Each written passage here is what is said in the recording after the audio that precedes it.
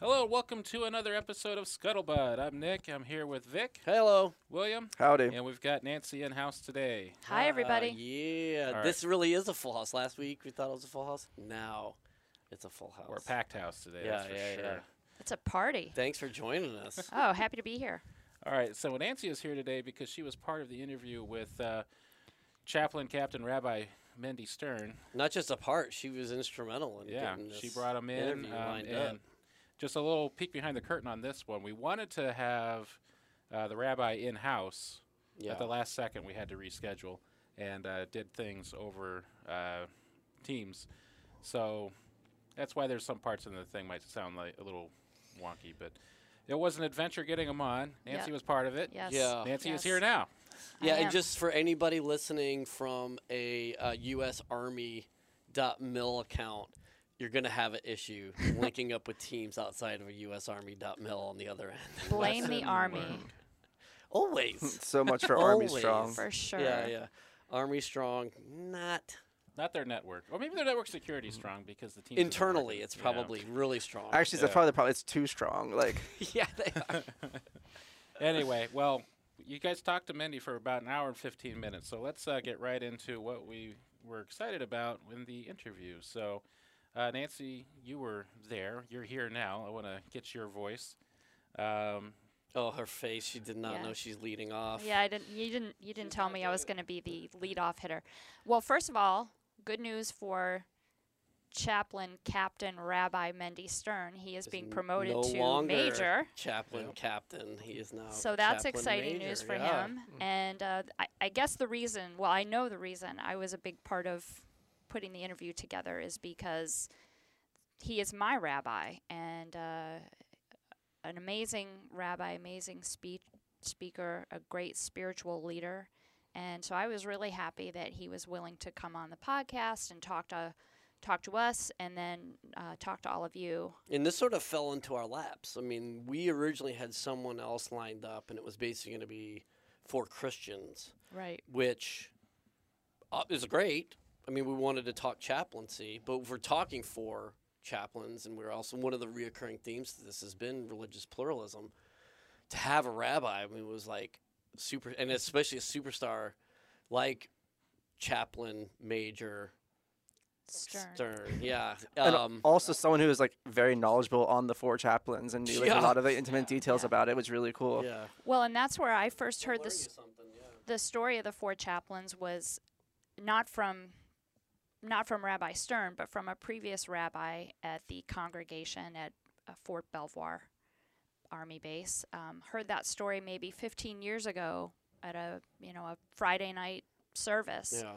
and I was awestruck and inspired, and so I'm really happy that a lot more people are going to be able to hear that Yeah. story. And thank you so much because, I mean, you did basically all the legwork to make this happen. So, and it was sort of a last-minute deal. So this is really great. This is a real treat, and hopefully our listeners Yeah. enjoy it as much as we And did do. you know that he was such a trailblazer when he was just your rabbi? I did. You I did? did know that. We had to. Okay. Just look at him, right? I did. Well, He's got a little something extra. when we heard who our new rabbi was going to be, I immediately went to the Google and looked him up and to Yeah. find everything out I could about him, and Yeah, you'll hear in the interview, but it's more than just his moxie Yeah. that stands out. yeah.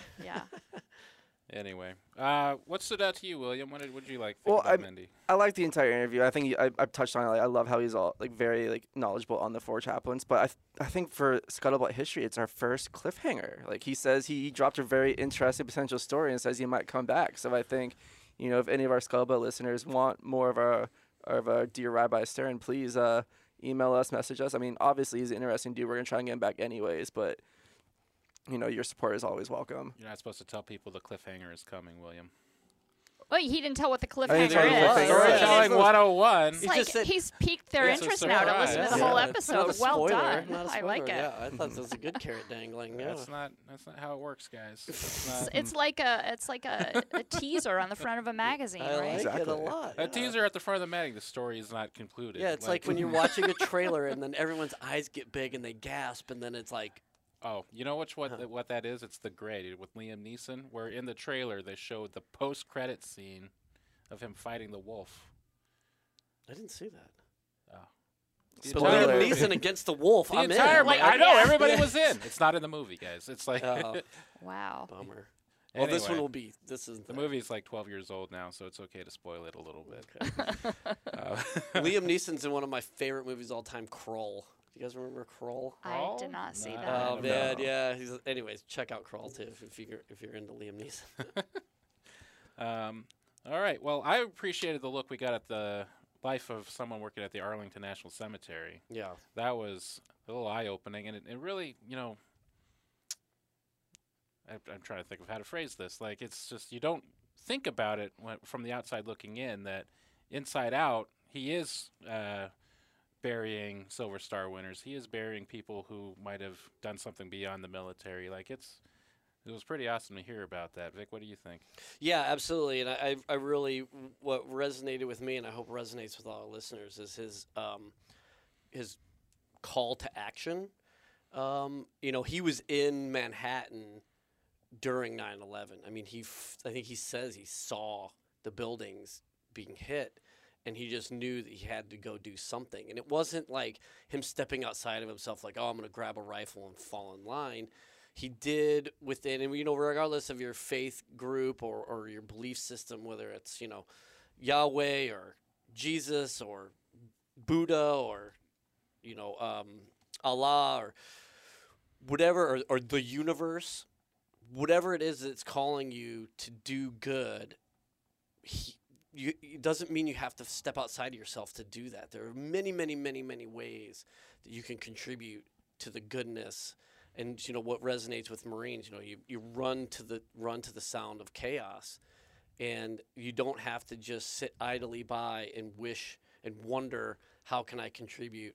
You can just get into it. For the USAID folks or State Department folks, for people working nonprofits, working with immigrants, with displaced persons, there's a lot of suffering when these sorts of things happen. And so I think, Rabbi Major Stern is really epitomized that. Like, he stayed within his lane, but yet it's doing still, like, to this day, like, so much good. Agree with that. All right, and this was episode 4 of the Chaplain series, or the 4th interview. Yeah. Not counting any mini pods or anything happening on the sides. So good closer. Good closer, Yeah. yeah. And I think that Rabbi Stern just put himself right on the top of our "we want him back" list. Yeah, he's gonna have to. Maybe we get him and Colonel Tim Howe, like, in the ring, some bare knuckle kumite, to see who's gonna be the champ of recurring guests. Yeah. So, well, Rabbi Stern has to get back on at least one more time to even be in the competition. So. Yeah. But yeah, so you guys learn much during the chaplain learn much doing the chaplain episodes? Yeah, for sure. Yeah. I mean, I feel like maybe there's a call to action for me somewhere down the road. So this is really resonating on a personal level. All right, yeah, talking to 4 pretty amazing chaplains back to back to back to back like that, I could imagine would. It's hard not to feel something else beyond yourself here. And just in studying military history, there's also like a lot of common myths and motifs about what chaplains in their place in it. So it's definitely great to hear from like their perspective, and be like in like a more recent context. Mm-hmm. Yeah, I agree with that. I thought it was really inspiring and interesting that they have such different backgrounds, but all played such a vital role in our military, and like you said, Vic, with serving. Yeah, and they're all in different like positions around chaplaincy right now, with like Mendy still actively doing it, Bill Kemmer doing the Four Chaplains Foundation, and just chaplaining like all over the place, like never giving up the call. Yeah. Like, So. I mean, you think like Rear Admiral Baker, for example. I mean, 16th chaplain in the Marine Corps. You'd think that guy's kicking his feet up now and chilling. Nope. He's in the biz, man. Like, he's getting into it. He's still, in that whole. He's going out to the wheel. He's not people coming to like, the hub, sort of thing. So. Yeah, and like Chaplain Driscoll's still working to improve himself. Yeah, he's still a hospital chaplain now. Like, they're like really focusing on well-being and wellness and stuff. So it's pretty exciting. It's definitely humbling, and I am excited that we did this. That being said, 4 interviews in a month, Vic. You got it in you to do it again anytime soon? For show. right, no, we're going to slow down on that. All right, well, without any further ado, here is past Vic and Nancy talking to Chaplain, then Captain, Rabbi Stern. Bye. Bye. See ya. The SS Dorchester, a civilian liner converted for military service, left New York on January 23, 1943, en route to Greenland, carrying approximately 900 personnel and crew. It was part of a convoy of 3 ships escorted by Coast Guard cutters Tampa, Escanaba, and Comanche. During the early morning hours of February 3rd, off Newfoundland in the North Atlantic, the vessel was torpedoed by the German submarine U-223. Chaplains George Fox, Alexander Good, Clark Poling, and John Washington helped the men board lifeboats and gave up their own life jackets when the supply ran out. The chaplains joined arms, said prayers, and sang hymns as they went down with the ship. Okay, well, welcome everyone to an interview that I've been looking forward to for quite some time, as we are now wrapping up our Four Chaplains series, and we've been exploring the myriad of aspects of chaplaincy and the military Chaplain Corps. We are just so honored today to be here with Chaplain Captain Rabbi Mendy Stern. Sir, thank you so much for being here with us today. Thank you for having me, and I truly appreciate the opportunity to meet with you and to talk about the Four Chaplains and their impact and inspiration to me and to generations of chaplains that came after them. That absolutely, and I'm so happy to hear that that their service and sacrifice was an inspiration for you.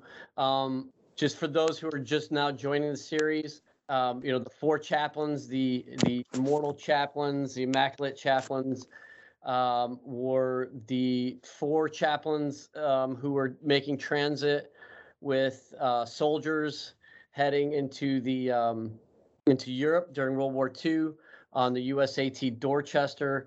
It was attacked by a submarine, started to sink, and the Four Chaplains, in getting people off the boat, were actually gave up their own life jackets so that everybody can make it off, and then were together as it sank. And those Four Chaplains were a Catholic chaplain, Protestant chaplain, or 2 Protestant chaplains, and a rabbi. And Rabbi's name was Alexander David Good. And so that's why this is such a treat for us to have another active duty rabbi chaplain who's serving currently in uniform. Sir, if you wouldn't mind, just if you could give us, you be as brief or be as long-winded as you want, but if you could tell us a little bit about your background and where you currently are, and just sort of how you came into being a military chaplain. So, interestingly enough, as you mentioned, the Four Chaplains, I do want to take a quick moment, please, and add some details that my research brought out, and I found it actually quite amazing. And so, on January 23rd, 1943, the Dorchester left New York Harbor, and it was on the way to Europe to support the Allies during World War II. One of the things specifically that people need to understand is how many people fit on those boats. There were over 900 people on the ship. And it was a converted cruise liner, correct? Cruise liner, that's correct. It was a converted cruise liner, and it was manned by merchant marines and Navy sailors. So it was like a mixture of personnel and that operated it. And in February 1943, the convoy Sierra Golf 19 left Newfoundland, bound for the Army Command Base in southern Greenland. Now, there were 6 ships in that convoy: the Dorchester, 2 other merchant ships and their escorts, and Coast Guard cutters Comanche, Escanaba, and Tampa. What's interesting about it is that as they were traveling, the Coast Guard cutters detected a submarine, and they knew that they're in dangerous waters because of the German U-boats and the history that they had. They knew, the intelligence told them that it's dangerous. And with the Dorchester only 150 miles from its destination, the captain ordered the men to sleep in their clothing and life vests. Yep. However, as we know, young soldiers do what young soldiers do, and many soldiers slept in the ship without, either without their clothing or without life vests and so on. So specifically, right after midnight, about 12:55 or so, in the darkness of night, the Dorchester was torpedoed by a German U-boat. And that German U-boat identity actually is known. It's a Uniform 223. And it was a direct hit on the starboard side below the waterline. And the damage was so severe that the ship lost power and there was an inadequate steam to even sound the whistle on the ship, to notify people to abandon the ship. So the hit also knocked out power and prevented the crew from sending a radio distress signal. And no rockets or flares were launched to alert the escorts. However, what's interesting is that the Coast Guard cutters, the Comanche, saw the flash of the explosion and responded to rescue 97 survivors. And the Escabana, the other Coast Guard cutter, rescued 133 survivors, while the third one, the Tampa, carried on to escort the other ships that were in the convoy. So just to kind of imagine what's going on the Dorchester, 902 men on board, 230 of them were saved. That's all. And as far as I understand it, because of the sacrifice of the Four Chaplains, what they say, medically, many of those guys, because of the cold water, would have died were it not for the inspiration of the Four Chaplains that gave them hope that they could make it. That's how you understand it as well? Actually, I heard from a witness that survived, from a survivor. When I was stationed in New York, I had the opportunity to hear from a survivor. Wow. And he actually said, and I'm quoting this, "I could hear men crying, pleading, and praying. I could also hear the chaplains preaching courage. Their voices were the only thing that kept me going." And then another sailor, this I read in a book, that another sailor tried to re-enter his cabin, but Rabbi Good stopped him. And when the sailor said he wants to get his gloves, the Rabbi Good told him, "Never mind."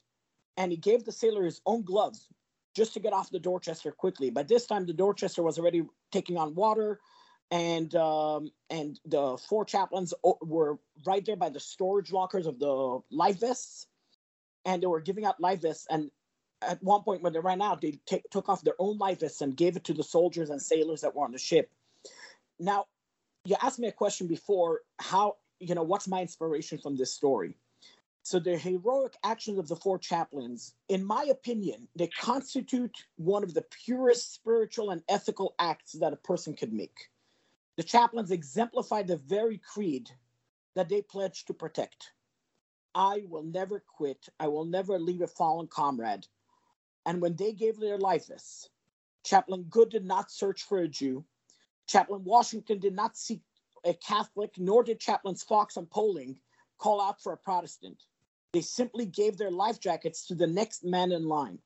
And as the ship went down, survivors in the rafts could see the Four Chaplains' arms linked and braced against the slanting deck, their voices in prayer. That night, Reverend Fox, Rabbi Good, Reverend Poling, and Father Washington passed the ultimate test.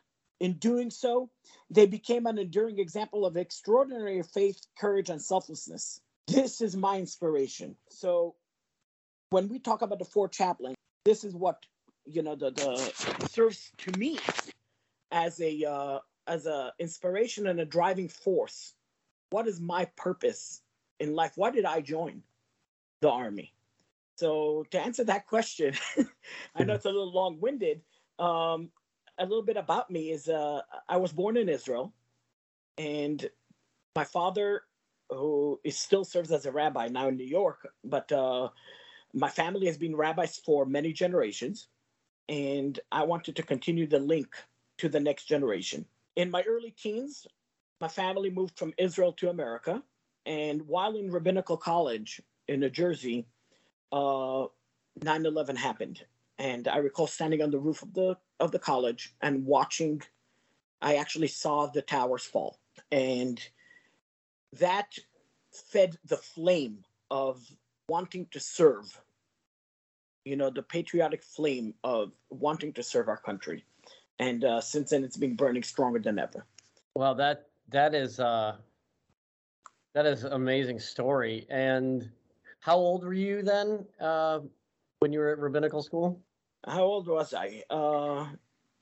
20. Okay. And then, but you didn't raise your right hand until you were 29, correct? That's correct. So I actually started with service to the community by serving as a volunteer medic on an ambulance, and while working in a rabbinical school, teaching the next generation as well. And with the downturn of the economy, the school had to shut down, and this is in 2007, 8, and so on, is when I applied to the.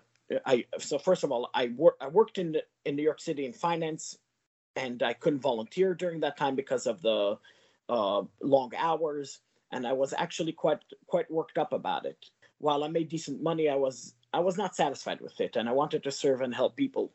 So when I heard that the Army was recruiting rabbis, I jumped on the opportunity, and as they say, the rest is history.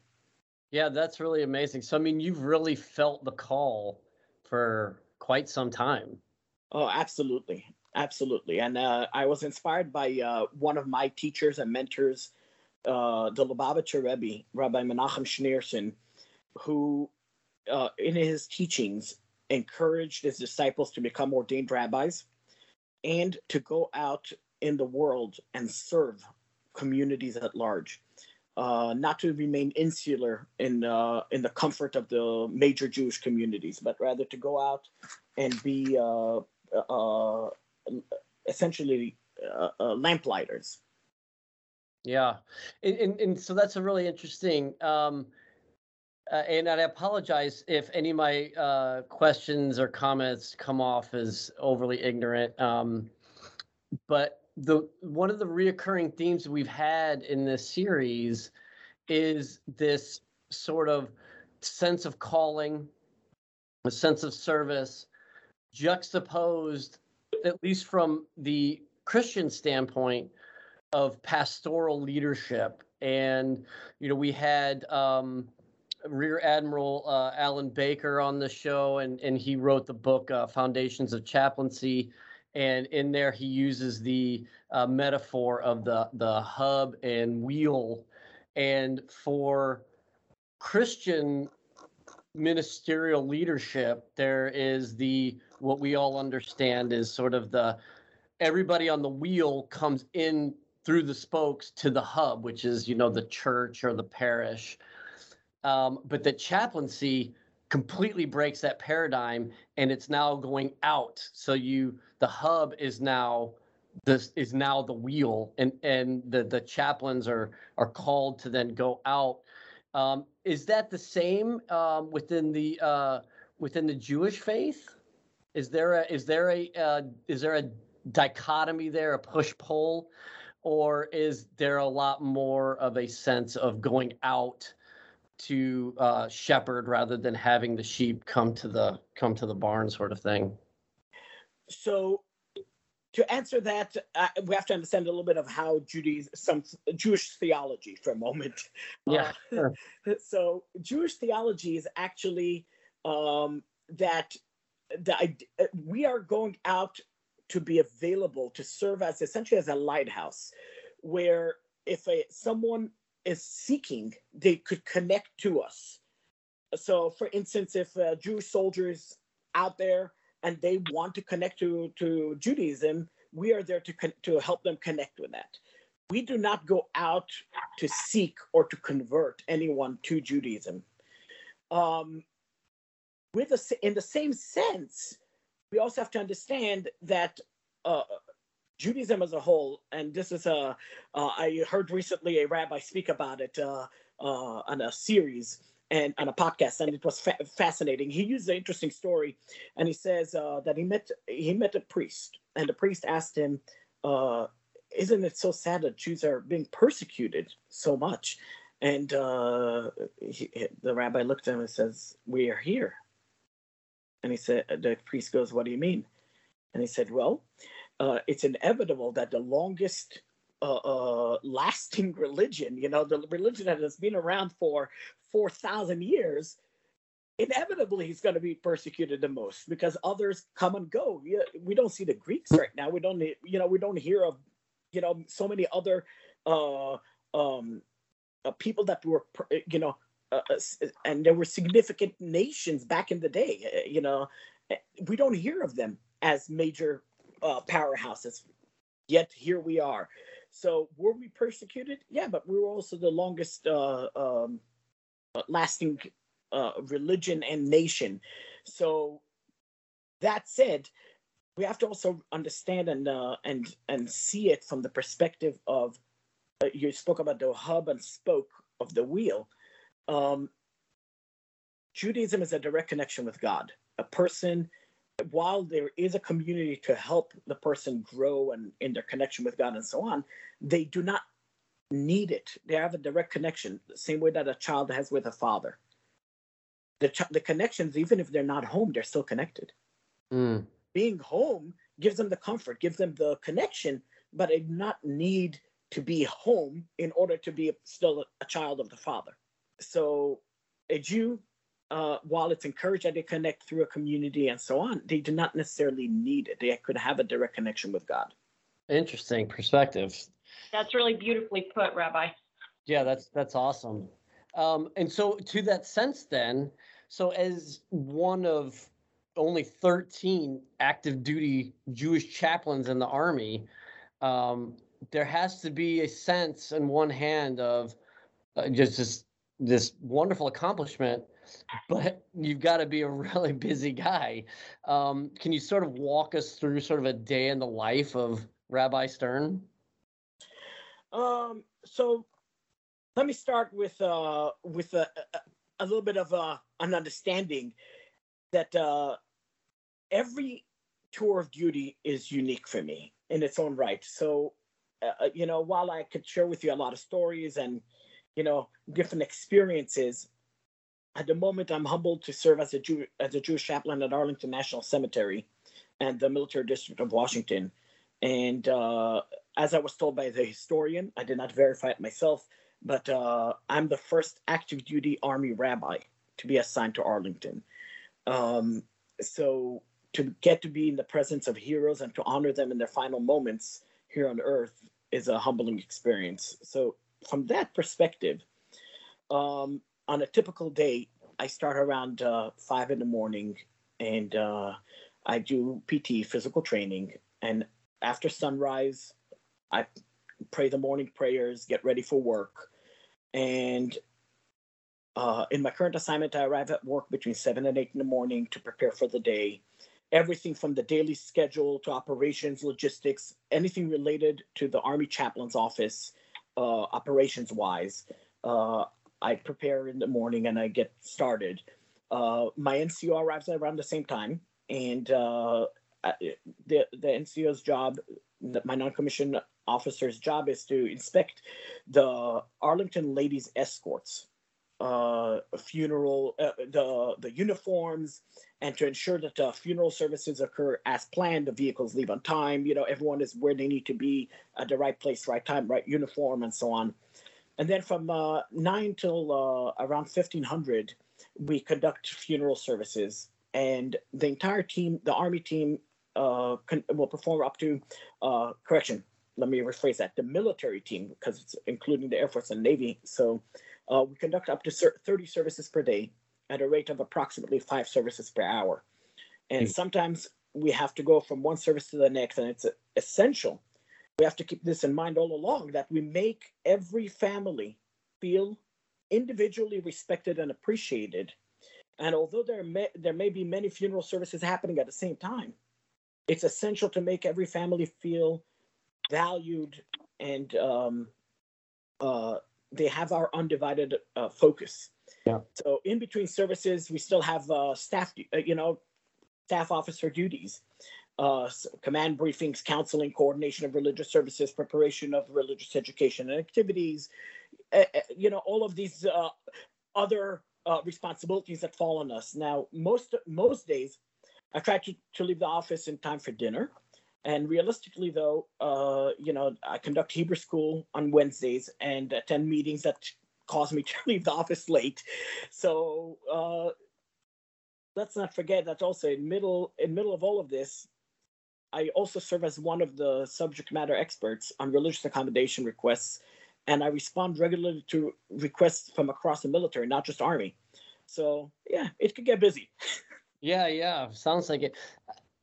Go ahead, Nancy. After a day of conducting funerals and being there for families in that moment of grief, do you find that draining at the end of the day? So most days, actually, when I leave, my 20-30 minute drive home is kind of my decompression. And on days that I conduct funerals, I'll tell you that I'm in awe. I'm I'll just give you an example. I'm going to go off script for a moment, but I got to bury, I'm just using this as an example, a hero, a gentleman that in World War II got 2 Silver Stars. And he, in my opinion, should have been nominated for the Medal of Honor. But he was a humble person.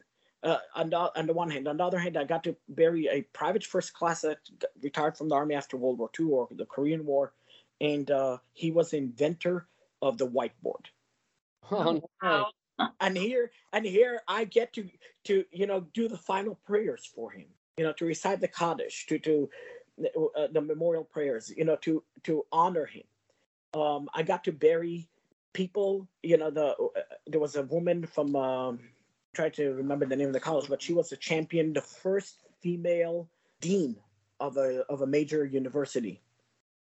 She was a trailblazer to get women into these high academic jobs, and here I'm getting to honor her. So I'm just using this as an example. I'm in awe more than I feel drained. Are there days that I feel drained? Yes, but we have ways to handle that through talking with mentors, talking with peers, and having support from people that are around us. Yeah, I think it's such a beautiful sentiment in your approach, because it is so true that no matter how many you may see within an hour, within a day, within the year, for those families, that's the one. And to be at Arlington, and to, like you said, being late, having, in the final moments of these heroes' time on earth, and to be laying them to rest. It's such a good reminder, I think, just for us too, that like these moments in time matter, and that people's stories matter, and that the legacy that they leave is something that needs to be honored, whether we're standing in line at a grocery store, we're barking at each other in traffic, or we're laying someone in their final rest. And so I really appreciate you sharing sort of a day in the life of Rabbi Stern with us. Shifting gears a little bit, and I think you alluded to this, and I know it's multifaceted so to say like, hey, this one thing is what chaplains do, but I guess sort of in your world according to Rabbi Stern, like how do you feel about the role of the Chaplain Corps? So let's understand kind of foundational. The Chaplain Corps' primary mission is to provide religious services and support, and to advise the command on religion, morals, ethics, and morale. And the Chaplain Corps motto is nurture the living, care for the wounded, and honor the fallen. So tying it all together, Title Code mandates us to provide religious services, and Army regulations add, obviously, the advising the command on matters, as mentioned, religion, morals, and so on. So this is for me, and kind of the world according to Stern, is that our role as chaplains is to embody this and live this, our responsibility to ensure the freedom of religion for every soldier, or every service member, to ensure that a service member that wants to practice is able to practice, and a service member that doesn't want to practice is not forced to practice. The freedom of religion is not just to make sure that a Jew is able to practice Judaism, but also to ensure that when I have a non-Jewish service member, that they get to do what they need to do, whether it's practice another religion or have no religion at all. And so, when then do you feel like some of the aspects of being a chaplain in the military? So you're sort of in many ways you're wearing multiple hats, right? And so you've got your commitment to your faith group, you've got your commitment to your unit, you've got your commitment to the service. Where do those naturally intersect, and where do you see sometimes that there's some tension? So chaplains are with the troops. This is kind of a little bit of a difference between the Army, Air Force, and the Navy. So in the Army, the chaplains are where the troops are. So we are assigned to battalions and higher. So if we go with our battalions wherever our troops are. So if they are in a field exercise, we are in the field. We're with them in the field exercise. If they deploy, we deploy. We build a connection and trust through with our troops through shared trials and experiences. So that said, chaplains in general must balance the community's religious needs and the unit's mission, and strike a balance between the two. Just as a side note, our orders actually dictate that. So our orders assign us to a unit, but they have a line that we support the garrison religious support, the religious office. So our responsibilities dual-hatted from the beginning. And for me specifically, as there are only 13 of us Jewish chaplains on active duty in the Army, there's usually only one Jewish chaplain on any given base. And this requires the rabbi to ensure the continuity of religious services, even when we participate with our unit in drills and exercises. So one such story, and I just want to share a quick story about this. Please.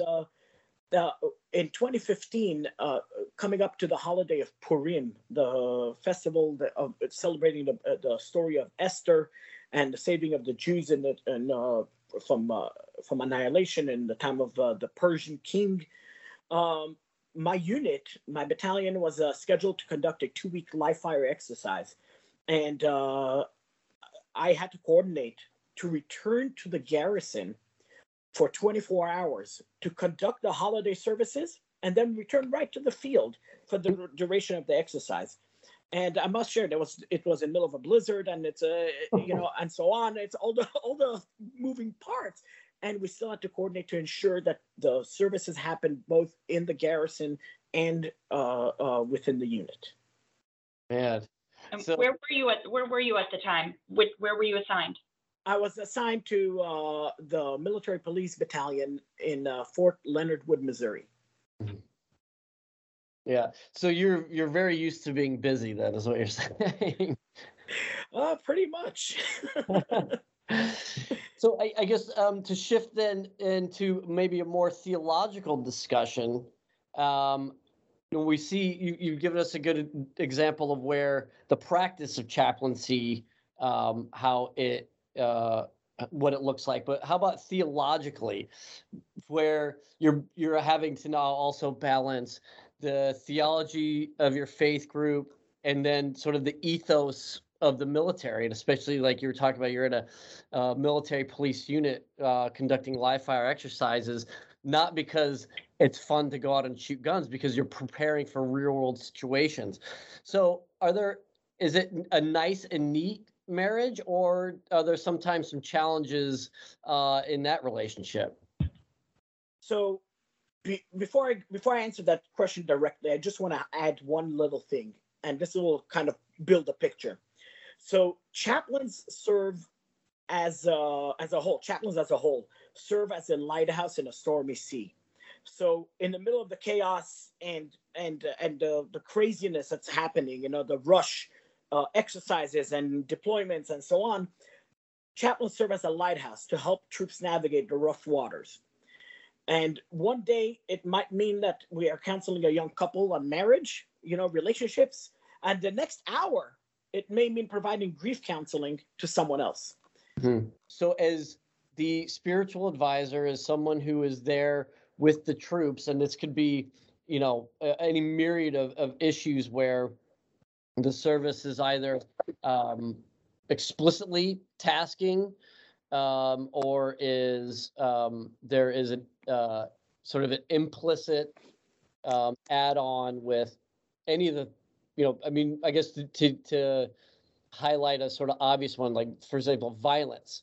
And as your troopers are wrestling with and coming to terms with the ferocity of the violence that they're called to bring upon, where does the chaplain fit into that, understanding that many of the faith groups that provide chaplain services also have a doctrinal or a theological apprehension towards the sort of the use of violence and the consequences spiritually and morally to the use of violence. So the Torah instructs us how to serve in an army, and that national service is a foundational rite of passage to adulthood.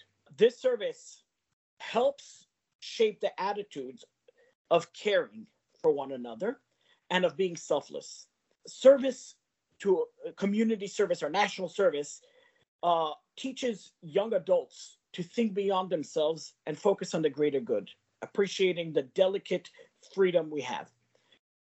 As we know, unfortunately, in America, less than 1% of the population serves in the armed forces. Exactly. So, on another note, most wars historically have been about religious theology and practices, and we cannot separate what we believe in from what we practice. Therefore, we must adhere to the ethics. We must maintain, keep it, the ethics and morals of our theology when we serve in the military. And when a soldier, an officer, keeps and lives by the ethics and morals, they're connecting their theology with practice, they impact positively the lives of others. To answer your question about are there conflicts or rough patches within it? So in a number of cases, basic Jewish religious requests, and I'm just going to talk about Judaism in this case. Now, I'm not going to, talk about other religions, but it is true also for some other religions that religious requests can be difficult in a military setting to facilitate. And many times the soldiers need to become experts in the religious requests just to be able to exercise a simple practice. So think of it as a civilian, wishing to practice something, any kind of religious rite or holiday or, dress and so on. And within a military setting, they need to request permission to do that. So I see it as, to answer the conflict question, I see it as squandered opportunities for the military, where the military may lose good troops because of the difficulty in facilitating religious practice, worship, as the troops believe. And it also creates animosity within units as the troops see how the command reacts to a request. So they see it and translate it to other aspects in their lives. On the other hand, when we see leaders that are receptive and supporting their troops and genuinely caring, and they so through that genuine caring, they open the door for their soldiers to approach them with any issues, and they avoid significant issues and challenges later on. And this is something that strikes home for you, directly. Oh, absolutely. I experienced it firsthand. Yeah, exactly. And in multiple ways. I mean, as the chaplain of a unit, you are the key advisor to the commander. I mean, there's only two people that can advise the commander on the welfare of his unit, and that's you and the sergeant major, right? I mean, those are the two key advisors. And absolutely. And allow me to actually speak for a moment on the various cultures that we have within the military. Yes, please. And the approach we currently have. And I want to point out, this is what makes good officers, separates between the good officers and the, and the average or not so good officers, is how they approach in general the culture that they create within the unit. So, and we should celebrate contributions regardless of who contributes.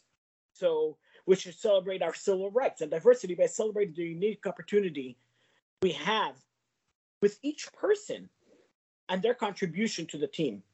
So every soldier raised their right hand to volunteer their service to our country, period. We should not focus on race. We should not focus on their religion. We should not focus on their minority or not, gender or whatever preferences. We should focus on their actions and the content of their character. We should focus on providing the same leadership and support to individuals based on their behavior, their actions, their character. The same goes for religious accommodation. Leaders should default to approve a religious request. And we will discuss soon the caveat to that, regarding military necessity. But there's no reason that soldiers and their leaders need to fight about it. There's a common ground that could be found. So finally, as a chaplain, I provide counsel and support to every soldier that asks. And in addition, I perform the religious services and activities, providing for others what they need from me. So for instance, if a Christian soldier asks me to officiate their wedding, I refer them, part of my job of advising, I refer them to a Christian chaplain, because marriage is a religious function. Mm-hmm.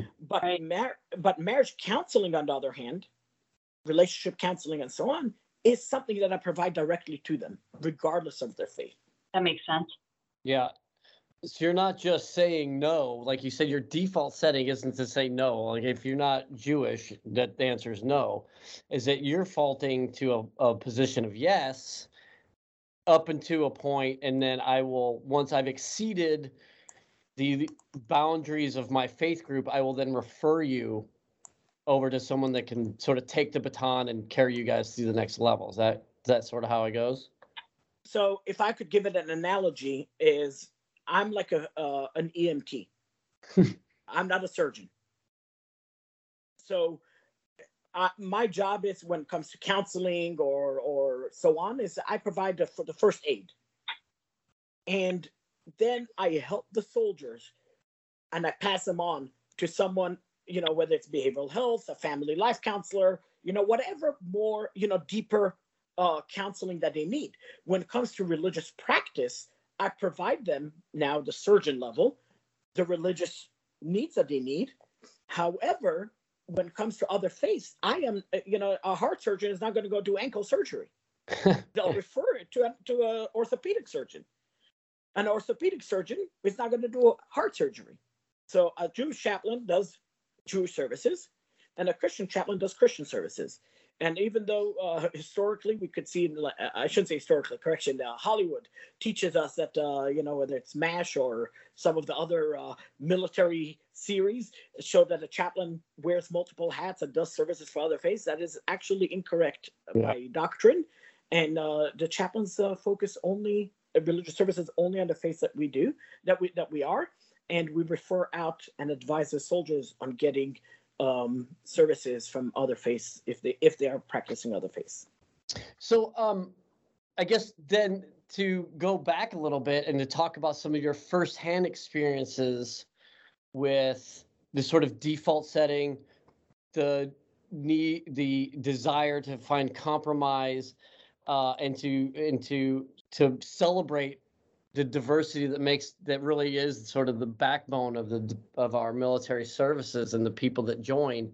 Can you talk a little bit about some of your experiences firsthand and sort of coming into the service with some challenges and some apprehension and sort of navigating that reluctance for people to necessarily accept the diversity of its members?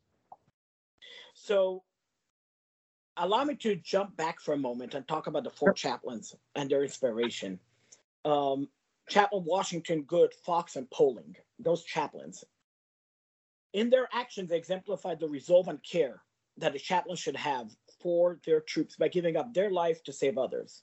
In their final heroic act, these four chaplains sacrificed their own lives to save others. And that style, that motto, that leadership inspires me to care for my troops and help those who reach out to me. One of the many times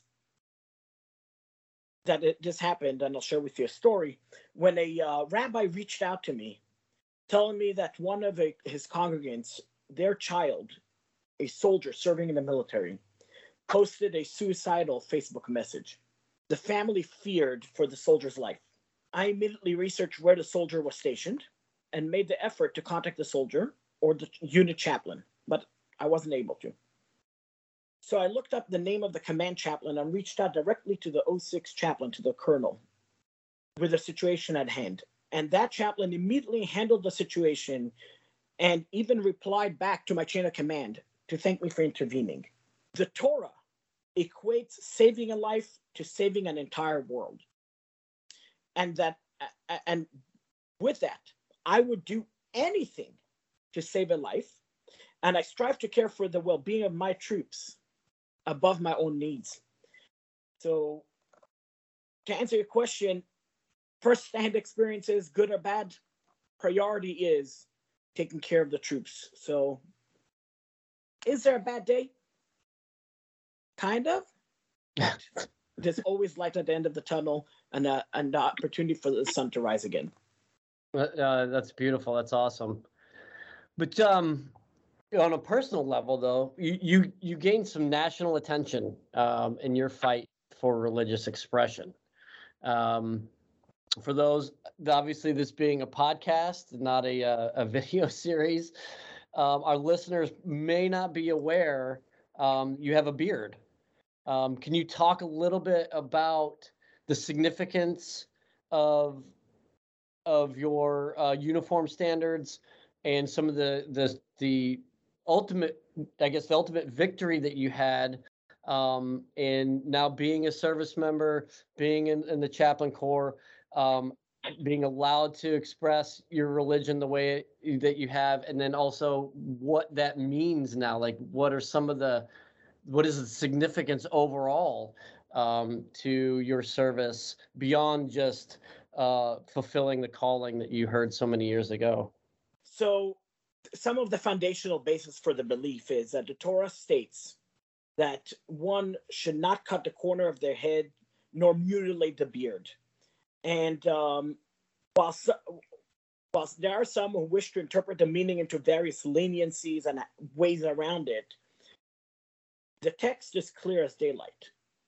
And I was shocked when the Army wanted me to shave my beard when I volunteered to join the Army, just so that I could request a shaving profile once I completed basic training. That doesn't make a lot of sense. So for starters, I was not the first to ask for a beard in uniform. I was the first to request to keep my beard when entering the Army. I never shaved my beard in my life. This is the original beard from when it started growing when I was a teenager. Never shaved it, never trimmed it, and so on. So the beard ban on its foundation, and I'm quoting from my case when it was handled when we were working with the military to figure out how I could enter the military. My case stated that the beard ban on its own merit contradicts the law. On the one hand, soldiers come in all shapes and sizes. The Army allows shaving exemptions for medical reasons and some missions, special operations, op 4 in the training exercises, Sure. etc. The argument of uniformity, which was the main argument that they tried to argue, is moot, because they're already giving exceptions for other things, which are, by the way, not constitutionally guaranteed. Special operations does not have a First Amendment right, and neither does medical exemptions. And the second argument that they had was regarding the gas masks. So number one is, we have shown repeatedly that there are gas masks that seal with beards. And when I was 9 years old, during the first Gulf War, I lived in Israel, and everyone had gas masks, and my father and my uncle never shaved, and their gas masks sealed. The Scuds were landing. This is real world. We're not talking about training exercise. Right. And gas masks sealed just fine. When I went through the CS chamber, the gas chamber in training, and later on in Fort Leonard Wood and in Fort Hood and so on, my mask sealed just fine, and so on. So that's number one. Now, number two is the United States law, the acronym for it is RFRA, actually states and mandates that the government must accommodate religious requests in the least restrictive means. And the standard set under that law would mean that the government can place those with beards in assignments that do not require masks, A, or if there's a will, they could accommodate beards for religious requests without burdening the government. In other words, the religious request, whether it's a beard or something else, can be accommodated in the least restrictive way. There's other ways to figure it out. They do not need to. They did not need to take the most restrictive way, which is ultimately when it was time for me to enter the Army. Ultimately, the Army allowed me to enter with a beard, and I've been serving now for well over 10 years, and I have six worldwide missions. 3 of them were combat deployments. Did just fine. yeah, clearly. But this while you were, so you mentioned a little bit of the DoD adjusting its policy. That's no small feat, as you are well aware, and for those veterans who are listening, know that not often does the DoD acquiesce these sorts of things. So, do you find, is that a positive thing, or were you just the squeaky wheel that got the grease? So, I think it was inevitable. It just happened to be that I was the lucky person in the front of it. But I think it was inevitable because, as mentioned before, the ban itself had no legal standing. And I must point out, while some of my leaders supported me, whether it was during the process of entering the military or even after I entered the military, I did face some resistance from others, and not just for the beard. Unfortunately, I've seen, anti-Semitism. I've seen discrimination. I've seen, and so on. I've seen toxic leaders. So as a whole, though, once leaders take the time to learn and understand the other side, my experience has been that the good leaders change their tune. They change their attitude. They become more accommodating once they understand what, the reasoning and so on. And ultimately, as mentioned before, the character of the person versus their look or their gender or their religious belief. Yeah, absolutely. And so you found some support then through the Chaplain Corps, not just from within the military apparatus itself? Yes. Found support from the Chaplain Corps, found support from leadership. I'll just use a quick story. When I first arrived at Fort Leonard Wood, it's a basic training post. There were drill sergeants that raised eyebrows. They want to know how come I had a beard. And once my soldier, I don't know if we could include it officially in the podcast, but one of my soldier was called, and my religious affairs specialist was called in by a drill sergeant from another unit to demand that the drill sergeant told him to make sure that his officer, that his chaplain, is clean shaven. And my soldier did not know what to respond. So he came to me and asked me what he should do. So my initial reaction was, hey, here's my waiver, here's my accommodation for my beard, and go show it to him. My battalion sergeant major heard it, and he said, Chaplain, no, your accommodation is yours. Your chain of command are the only ones that could, basically force you to show it or whatever. Anyone else on the outside, you refer them to talk to me. And he turns to my soldier and he sends the soldier to that drill sergeant and tells my soldier, he says, you go tell the drill sergeant that he and his sergeant major should come see me. And that was the last time that anyone really bothered me about the beard in Fort Leonard Wood. And I was stationed there for 3 years. So just using it as an example, I don't know if it's fitting for the podcast and for the theme, but it's kind of to understand the background. That's our wheelhouse. So you nailed it. So then this obviously has ripple effects outside of just Rabbi Stern and even within the Army. I mean, now we're talking about many, many faith groups who may have felt like they weren't going to be able to find a role or be able to serve are now able to. Are you seeing some of that there's a positive trend moving forward? So I do see an opportunity where historically great warriors, and I'm just going to use the example of the Sikhs as an example. They're historically amazing warriors with fascinating history, where until now, a religious Sikh would have a barrier to entry in the military. Now they have a means and a way to enter. The military is able to recruit and has recruited rabbis into the military. We since I came in, we brought in 7, 8 rabbis with beards to serve in the military, in the Navy, in the Air Force, in the National Guard, active duty Army. So it opens a door for good people to serve without needing to compromise their religious belief. And allow me to talk for a moment, please, about this representation with that the Chaplain Corps facilitates, but it's military wide. Diversity and pluralism have different meanings. Pluralism is changing the many to become one. The kind of the theme of the United States, for many one. But at the same time, diversity is a quality of being diverse while remaining true to our individual identity. This is a definition of the dictionary. Now, the individual should not lose their unique identity in order to contribute to the group. Diversity is accomplished when we accept everyone for who they are, and they contribute and what they contribute to the mission, not forcing them to change or comport to become puppets. We're not recruiting robots.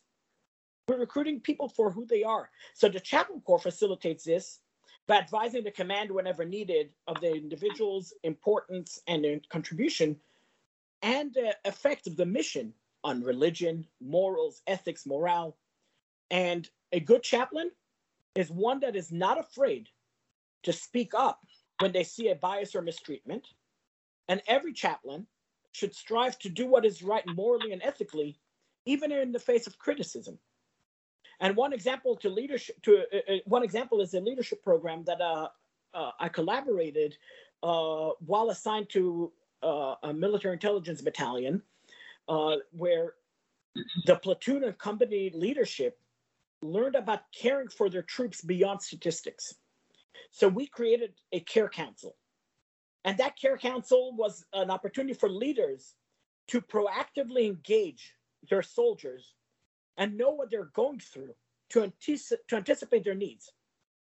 This care council reduced the overall issues and challenges within our formation. And we went from reacting to emergencies and ideations and legal problems and so on to proactively providing the resources that our troops needed to handle the stresses and reduce destructive behaviors. This care council model, which was embraced and promoted by our brigade command sergeant major, enabled leaders at the lowest level to interact with their soldiers personally and to reduce a monotonous bureaucracy that is common with counseling or paperwork. Mm-hmm. We were able to brief our leaders up on what mattered and keep an eye out on those who needed assistance. That's awesome. That's really great. And so I think in a lot of ways the things that you're talking about, I mean, they resonate, especially within the Marine Corps, because both the commandant and the assistant commandant both spoke about diversity not as a sort of political talking point, that's just inundated with statistics and data, but they're talking about thinking and the advantage that we have over our, threat competitor, our peer competitors, our threat competitors, is that we're not this sort of monolithic, homogeneous organization that only has like one way of thinking, one doctrine that everyone adheres to, and that everyone thinks the same, acts the same, speaks the same, that we take our collective experiences and we celebrate those, because it's looking at the problem set from the various angles is what's going to give us that edge over our competitor. And so I think a lot of what you're saying, and I'd love to hear that you feel like the Chaplain Corps is an enabler of this, so that, because to be quite honest with you, having been a battalion executive officer and having been a company commander, you do get so focused on mission that you lose sight of the fact that, well, the mission can only really be accomplished if you're using every asset and every tool at your disposal and maximizing its output. And so I think I'd love to hear that the Chaplain Corps and the chaplain as a key advisor is someone that facilitates that. Absolutely, and the opportunity, and I've been to quite a few different types of battalions, from engineers to military police to intelligence, and so on. And I saw the different command styles, for lack of another way of putting it, the command climates. Right. And the good ones took the time, whether it was at a company level, platoon level, or at battalion or squadron level, where they took the time to sit and discuss the troops' needs, not just the mission. I won't forget this, and I know we'll take out this particular sentence, I'm going a little bit off script, but I remember one unit where the company commander said, "Why are we leaving to this? We were going to do table 8s, which is a type of a fire exercise." And the company commander said, "Why are we leaving on a Saturday morning? We could leave on Monday morning. We just leave 5 o'clock in the morning on Monday and we'll set up the tents and call it a day. Why do we need to leave on a Saturday when it's a day off? Let the troops be home and be with their families." Right. That little difference, why do we need to, every time that there's a readiness exercise, why do we need to do it at 3 in the morning? That particular company commander said, exercise is that the ball could drop at any moment. Fine, the ball could drop at 3 in the afternoon too. Yeah. That's a good point. The exercise doesn't have to always be at 3 in the morning or at a Saturday morning. It could be at any time. So really, that made a big difference. And we saw it with the attitude of the troops. The troops wanted to excel when they were treated properly. So this particular, what I'm sharing with you, I don't know if you're going to include it or not, but this is just my experience. No, I love the anecdotes. I mean, to be quite honest with you, it really is what's giving, sort of your witness, that's giving it some real teeth. And so, because it's not just a matter of like, well, here's what doctrine says, or here's what theology says. It's like, no, this is a lived experience. Right. And I think that's extremely valuable. Like we talk about on the show all the time, is like storytelling. I mean, stories matter, and people's experiences matter. And we are, humans we communicate through story.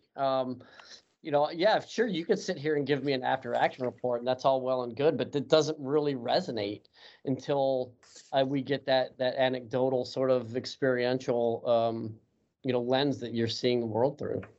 And we all, one of the other things we found with the podcast is, everyone's got a story to tell, whether they realized or not.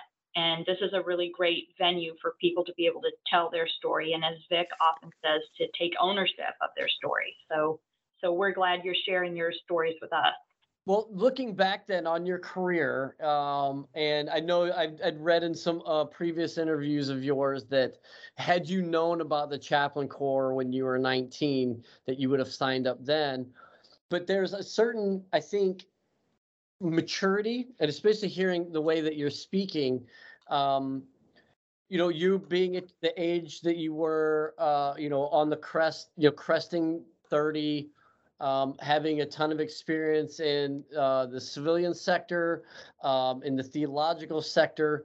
Do you feel like that time, that maturation process was an asset to you, or would you like to still go back and sort of siphon that youthful energy that you had when you were 19, 20 years old?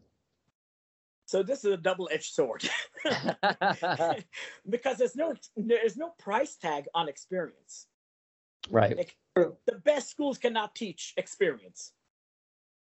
Experience tests a person's mettle, and it builds a resilient mind and attitude. So to answer the question, on the one hand, the youthfulness would allow me to run more, to experience the military and service to our country earlier. But at the same time, there's no price tag on experience. So this is something that my opinion, military schools teach doctrine. If they were to teach and change their style from the current classroom model to an experience-based model, and understand that not every soldier is destined to be a commander or destined to be a general officer or command sergeant major, and the training would be hands-on and build on the experience of the individual, teach them the basics, and allow for trial and error in a training environment, which is a safe environment, to build the individual to become the best they can be. Learning tactics from a book does not equate to practical tactics. Experiencing the tactics allows a person to build muscle memory. I could read all day about the proper posture for push-ups, but it will be meaningless until I do the actual push-up. Yeah. So keeping that in mind, I do want to, allow me just for a moment to talk about some personal experience about it. And so when I was 18, I failed a particular critical exam, a religious exam, and I felt like a failure. I spent a long time learning it. It was a 3-part exam. I passed the first 2 with flying colors, top of the class. The 3rd part, I failed, and I wanted to give up. And my mentor spoke to me, and he suggested other approaches and solutions. And that was the moment that set me on the path, actually, to volunteer of myself as a medic at the time and an ambulance corps and join in the service of a community, using the example that you cannot expect a fish to climb a tree. Every person has what they're cut out to do, what they excel at. So the sages teach us, Mikol melamdai hiskalti. A person should become wiser. And literal translation is, I become wiser from all of my teachers. And the Baal Shem Tov, who was a sage that lived approximately 400, 500 years ago, expanded on the topic by saying that everything that one sees in life is shown to them to learn from that or to act upon it. So each time I face a challenge or situation that I don't understand, I discuss it with my mentors. I gain clarity and a perspective beyond mine to decide how to move from there. So every obstacle is an opportunity for a miracle to be revealed. To add to that, and talking about mentors and experiences, I was lucky that the rabbinical school that I went to encouraged us, based on the sage's teachings, of a Selech Harav, which literally translates make for yourself a mentor, which is a statement in the ethics of our fathers, that our school taught us to reach out and make a mentor for ourselves. And I recommend that the mentor should be someone that understands the unique circumstances that you are facing, someone that you could connect with, someone that would listen carefully and provide you guidance. This opportunity is an opportunity for the individual to both see their challenges from another lens, and to not only be tunnel vision on how to solve their challenge, but rather look at other options. If a door closes, there might be another door right next to it that's open. If you're not focused on that, you're not open, not opening your vision, you may not see it. In addition to that, I just want to just quickly talk about it, that the Lubavitcher Rebbe points out that we must contribute at each level to accomplish the mission. So you mentioned before about the human aspect and the aspect of human nature and so on. This also translates to mentorship. A general officer cannot win a war on their own. Mm-hmm. Neither can a private. They must work together. The general at the strategic level cannot forget about the tactical contribution of the private. And the private, while they may not understand the whole picture just from a strategic level, they must know that their contribution is vital for the strategic plan. My daughter loves Band of Brothers, and there's one statement over there when General Taylor responds to the German demand of surrender. He says, nuts. Nuts. What did he do to the private? Imagine if the general would be fighting the war on their own, or the privates would be fighting the war on their own. That dichotomy, that connection will be gone. Yeah. That must be tied in together.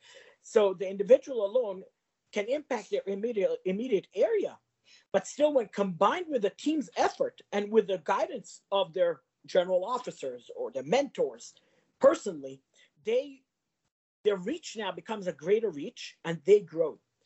And in last week's snowstorm, as we saw here in Virginia, we noticed something interesting.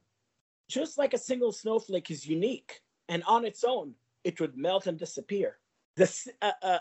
Even the strongest blizzard must start with that single snowflake. Mm-hmm.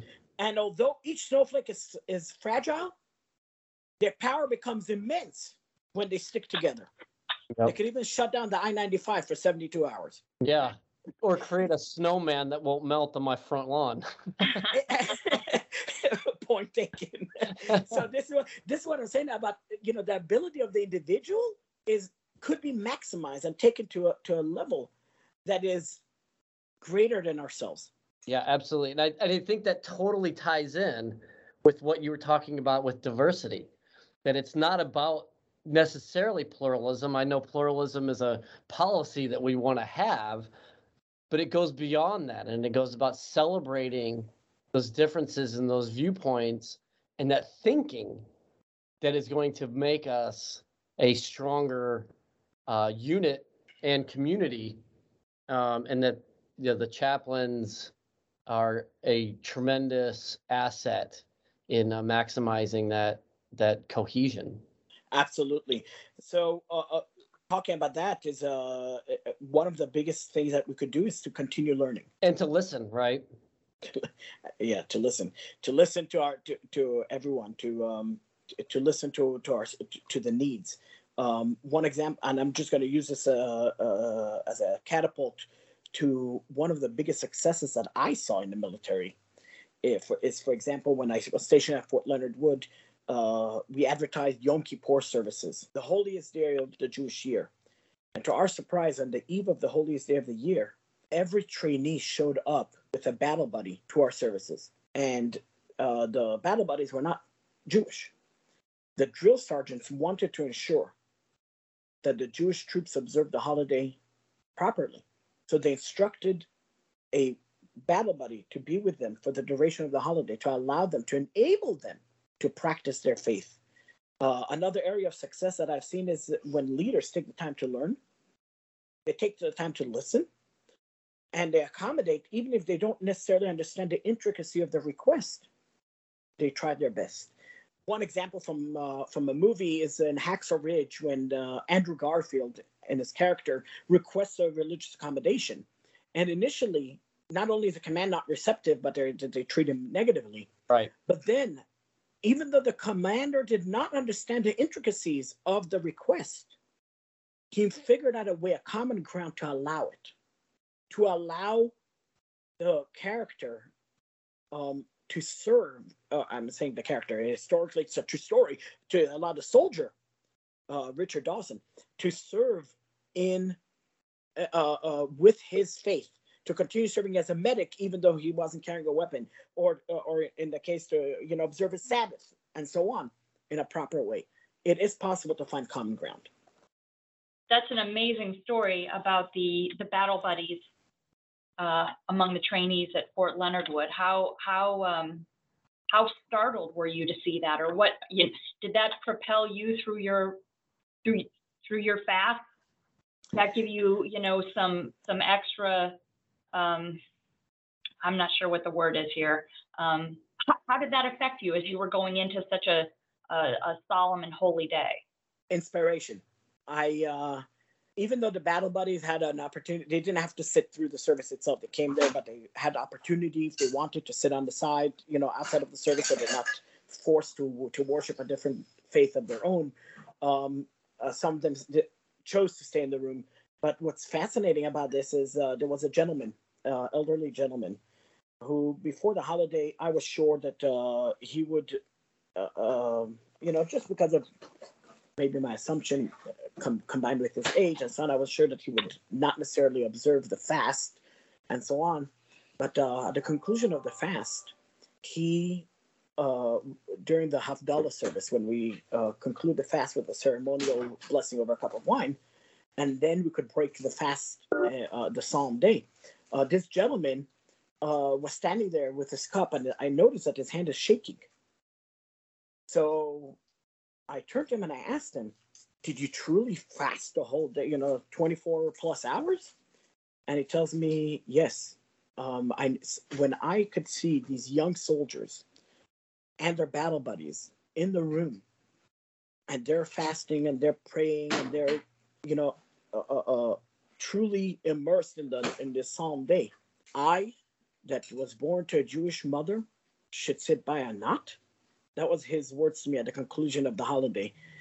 And wow, this kind of caps that particular experience to where I was truly inspired.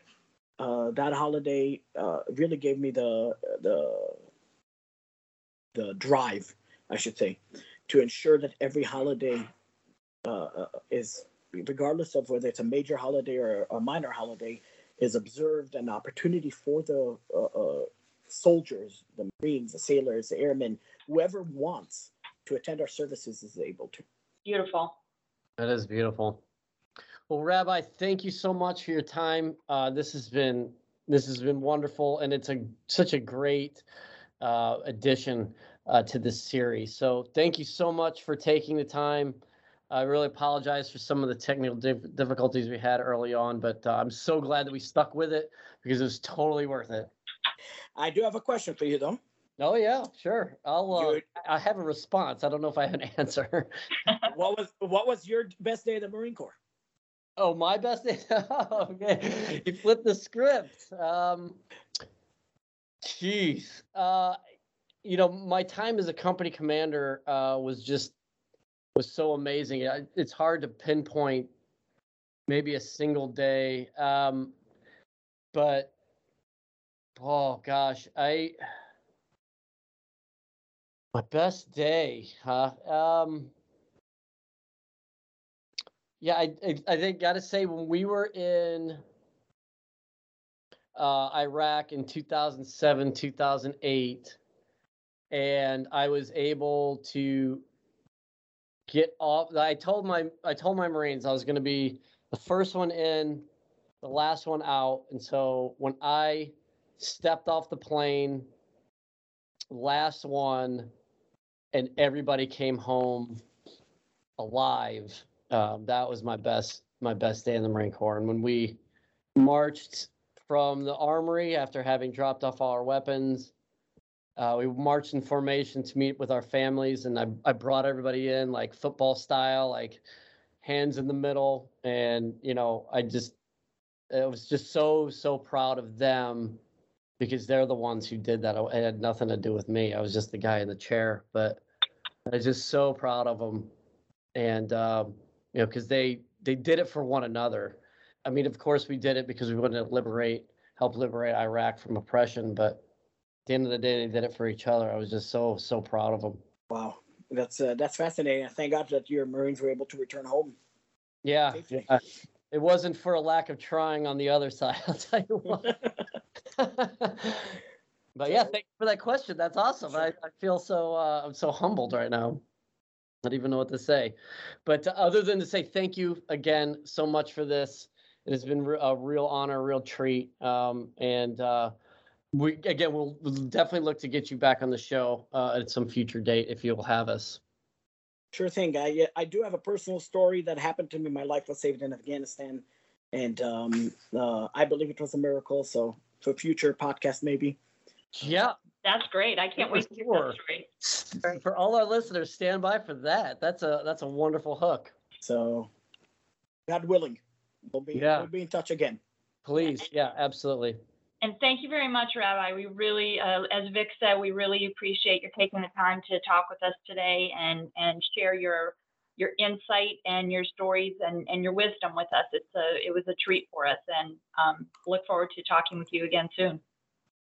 Thank you for the opportunity, and I appreciate it. And although I'm not a Marine, Semper Fi, and go Army, beat Navy. Oh. Well, the Navy won this year. Maybe next year, Yeah, there'll be another go at it. All right. Well, thank you so much, and have a blessed day. Have a great week, everyone. Thanks so much. Thank you all. Bye-bye. Thanks. Bye.